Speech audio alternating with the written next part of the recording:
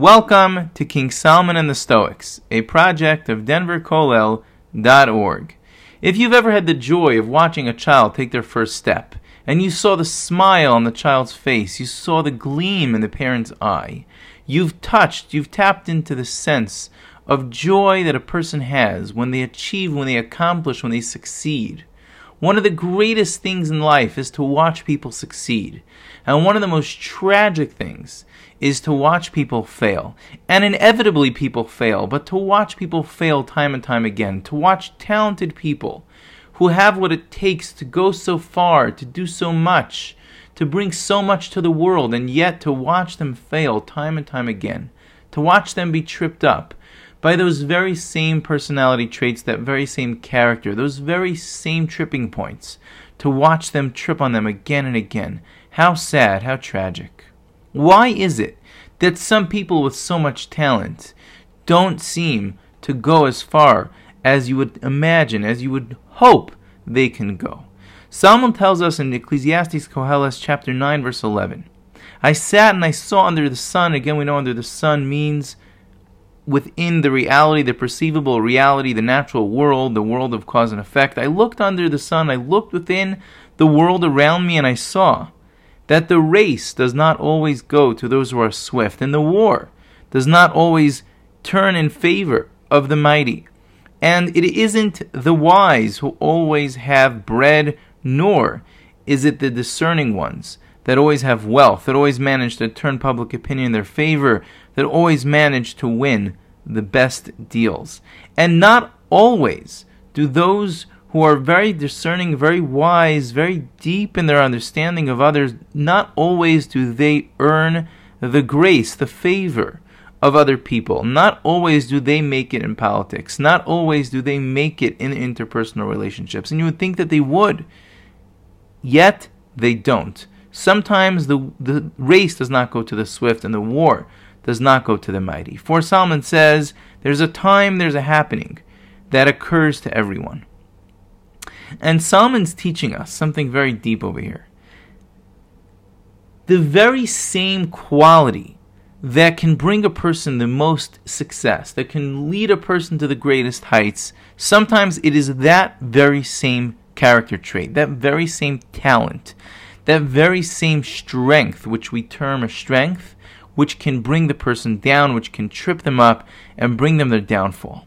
It's exactly the point of a person's greatness, which can lead them to greatness, and can lead them to a greatness over an entire lifetime.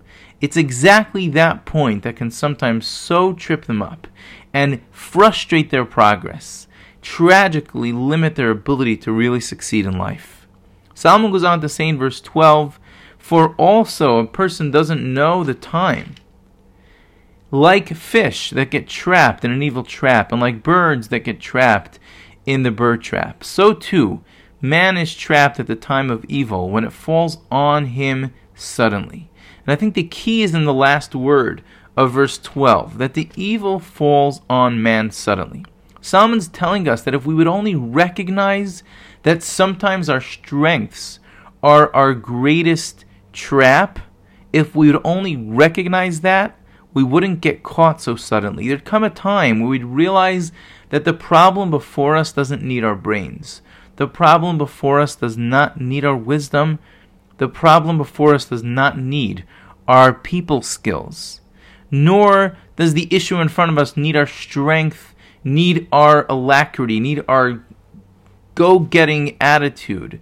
It's not what's necessary. It's not only not necessary, but in this particular instance, it will only lead to our downfall. And if a person would only recognize it, there's a time and a place. There's a time and a place for our energy. There's a time and a place for our talents. There's a time and a place where our strengths are indeed our strengths. But then there's a time and a place to hold back. There's a time and a place where it's not our moment. It's not our moment to shine. Or perhaps it's not our moment to thrust our greatest talent and strength into the spotlight, or to go for it with all of our strength. Just hang back. Now's not the time. Your time will come again. But for now, hang back. If man would understand this insight, that just because I'm good at something and just because it's worked in the past doesn't mean that it's going to work forever. Yes, if I apply it properly and wisely, as we'll see, I'll see great success. But sometimes hold back, sometimes let it go, sometimes realize that your strength can actually be a tremendous trap. And that's what Solomon brings to us in verse 11 and verse 12. But, says Solomon, there is a time for this wisdom, and there is a place for this wisdom, and it can bring a person incredible success. What's the wisdom that he's talking about? Going forward in verse 13, he says, I saw tremendous wisdom beneath the sun, and it was very great. I appreciated its importance greatly. Didn't Solomon just say in verse 11 that the wise don't always earn their bread, nor do the discerning ones always earn wealth, nor do those who have great personal skills and understand the intimate details of human psychology, nor do they always win the good graces of other people? So what is Solomon talking about in verse 13 when he praises wisdom? Let's go back to a comment of Rashi, a comment of the sages on verse 11, when it talks about those who are swift, that the race does not always go to those who are swift. The commentaries point out it's a reference to a fellow that went by the name of Ashael. Going back to the story of Solomon's father, King David, he had three mighty warriors, three generals. One was Yoav, who was his main general. Then there was Amasa and Ashael. And Avner was King Saul's general, and King Saul, as we know, chased King David and wanted to kill him. Finally, King Saul dies in battle. King David takes over the kingdom. And yet, over the course of King David's life, the rest of his life, there's one uprising after another, and there are challenges to his reign. One of these instances happened here with King Saul's son takes over as king. Avner, King Saul's general, backs the kingship of Saul's son. And there's a face-off, there's a standoff between Avner and his men, who represent Saul's family, and King David's men led by Yoav. And Ashael, it says, was extremely swift. He was an incredibly fast runner. And he set his sights on Avner, who again was the general of the house of Saul, the opposing army. And Ashael went after Avner. He chased Avner. And again, Ashael was incredibly swift. Avner runs and runs and runs, and Ashael is right on his tail. And Avner turns, this is in, I believe, chapter 2 of the book 2 of Samuel. Avner begs Ashael, turn away, don't continue to pursue me. I don't want to have to kill you. And Ashael keeps chasing. And Avner feels he has no choice. He turns around and he stabs Ashael. As Ashael is running, Ashael falls to the ground dead. So the sages point out Solomon is referencing, or at least this is a frame of reference for verse 11. It teaches us that not only does the race not always go to the swift, but sometimes it's the swiftness, it's the speed of the racer that sometimes is their own downfall. Perhaps the swiftness of the racer is what causes them to lose the race, because halfway through they sprint to the point where they exhaust themselves, and for the last mile, they're done. Ashael got himself killed because of the great strength he had in battle, which was how fast, how swift he was. He should have realized this was not a place to apply my strength. In this case, his greatest strength was his greatest weakness, was his greatest trap. And the same thing goes for strength. The same thing goes for wisdom. The sages point out, particularly Moshe David Vali in his commentary, that the strong don't always win the war. Sometimes their downfall is their strength.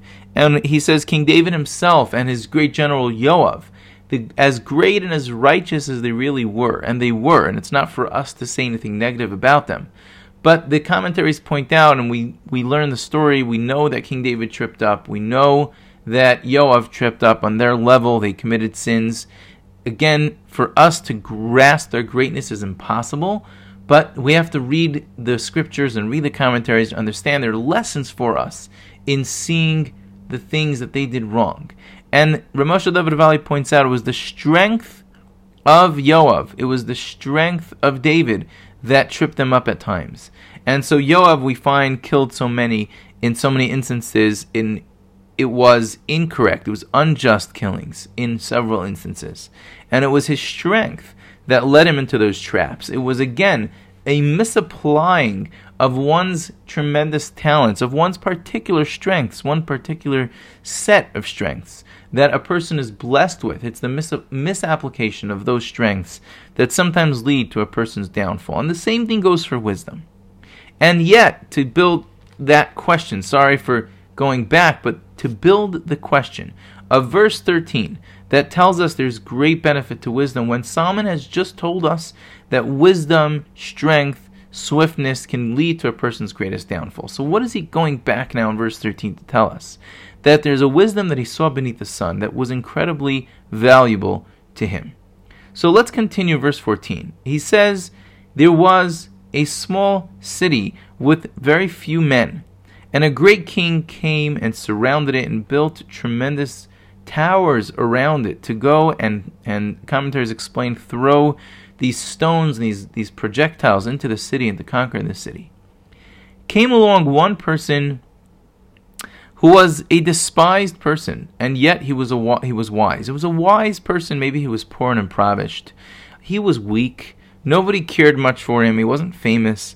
Nobody listened to him. And yet, in this case, in this scenario of great challenge, this impoverished wise man came along, and he saved the city with his wisdom. But no one remembered that impoverished person. No one remembered them. Some of the commentaries point out that this is a reference to another story in King David's life.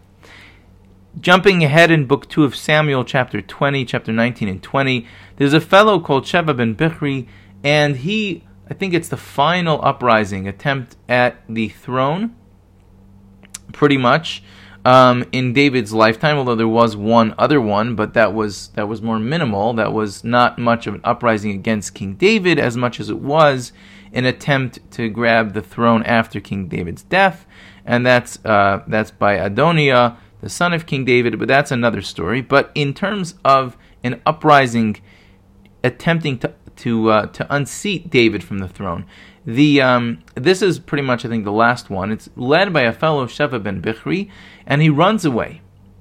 And as he runs, King David is attempting to move Yoav out of the prime seat of general. Yoav has, for the most of David's career, been his primary general, and as we have discussed, his great strength sometimes was his weakness, and he killed several people unjustly. And his strength was a bit too extreme, if we can say that. David sought to replace Yoav and thereby perfect his own kingship, his own strength that came forth in battle, that came forth in the reign that he led. David sought to perfect that and lead that up a level by replacing Yoav with Amasa. And Amasa was tasked with gathering the troops to fight this uprising led by Sheva ben Bichri. However, Amasa was late in returning, and so Avishai and Yoav were sent out to do battle against Sheva ben Bichri. And here again, Yoav, with his unjust killings, kills Amasa as he goes out to chase Sheva ben Bichri. And Yoav and the men and the troops, they arrive at the city where Sheva ben Bichri was hiding. And it was a small city. Yoav came with tremendous strength and troops and started building towers. And it was a matter of time before he would destroy the city and kill all of its inhabitants. And there was a wise woman in the city, and she called out to Yoav, "Come here, I want to talk to you." And she said to Yoav, "What are you really after?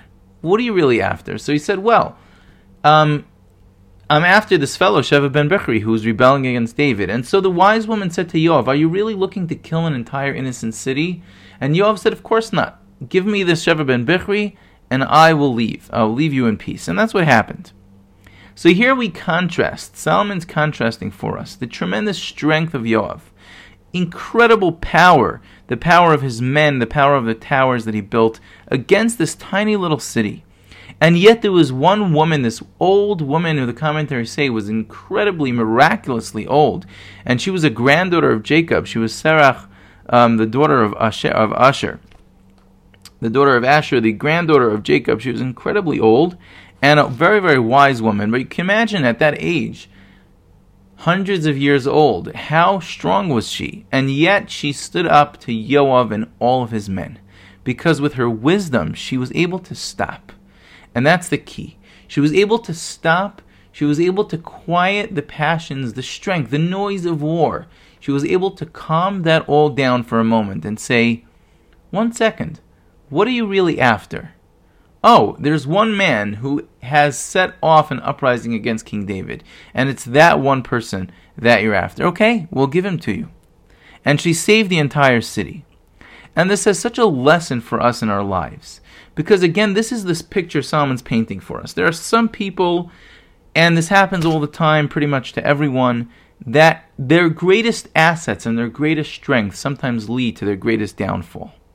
And even their wisdom sometimes leads to their second guessing when they don't need to second guess. Or their courage sometimes lead them to run into a situation that they needed to pause and take stock and be cautious about. So the greatest strength of a person sometimes is their greatest downfall, even wisdom.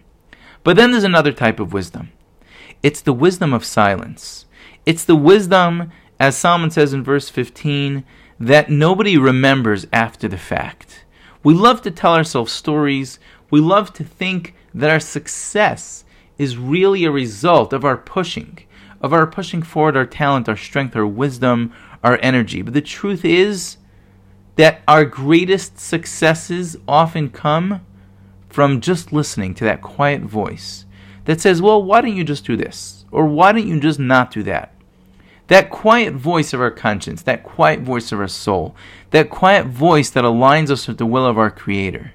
It's really that quiet voice, when we give expression to it, when we quiet things down, like Serach, the daughter of Asher, did to Yoav, when we quiet the passions of war, and we ask ourselves a simple question, what am I really after?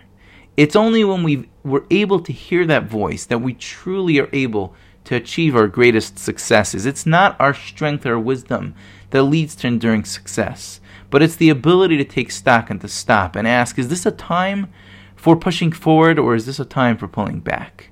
What really is called for here? Brute strength, or just asking a simple question? That's the wisdom of Serach, the daughter of Asher, and that's a wisdom that we need to apply in our own lives as well. And Solomon goes on to say in verse 16, I said to myself, wisdom is greater than strength. The wisdom of Serach, of this old woman, was greater than the strength of Yoav. And the wisdom of the impoverished person, of this wise person that Solomon has described for us, that nobody cares much about, they have no importance, no wealth, no status, this impoverished wise person, their wisdom is despised, and their words are not heard. We don't care enough for that quiet voice of true wisdom. We only care for something that's elaborate, for something that's grandiose, for something that is mighty, that makes a big splash and a lot of noise. The wisdom of the wise, the true wisdom of the wise, of the truly wise, of the despised wise, is not heard.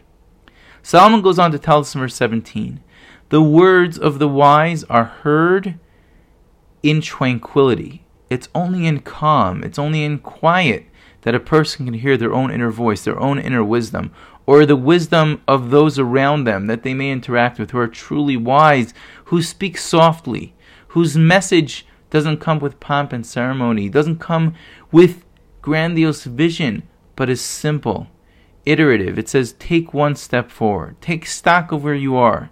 Simplicity, that is despised. Who cares for something simple? It needs to be complex. However, says Solomon, the voice of the fool, of the ruler, of the person who's got status, who's got power, their voice is only heard with noise. Strip away the noise, and nobody cares at all, ever, what this person has to say, because there's no true meaning, no true value to what they stand for.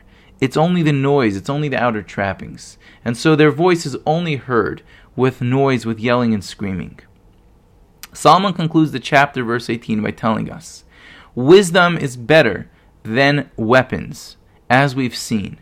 And Solomon tells us one final phrase for for chapter 9. One sin can cause a person to lose much good. Because this inner voice, the concept of this inner voice, of the true voice of reason, of wisdom, of quiet wisdom, whether it's in our own hearts or it's on the lips of the wise people that we're privileged to interact with in life, whether in flesh or whether we read their words, the wisdom of the wise, the quiet wisdom of the wise, is lost by one sin, because we lose touch with the quiet wisdom. We lose touch with our inner voice. We lose touch with the true essence of wisdom, with true strength, with true might, with true swiftness. We lose sight of that. We lose touch with it when we sin, when we get caught up in the outer trappings of desire, of jealousy, of anger. And so Solomon reminds us in these several verses, don't think that your greatest asset is always going to be your greatest asset. Your success, if you're honest, often came by mistake. It often came when you set aside your strength and your talent and your asset and you just let things develop. That's where your greatest strength sometimes has come about. So make sure that your life has pockets of silence where you can hear the true voice of reason, the true voice of wisdom.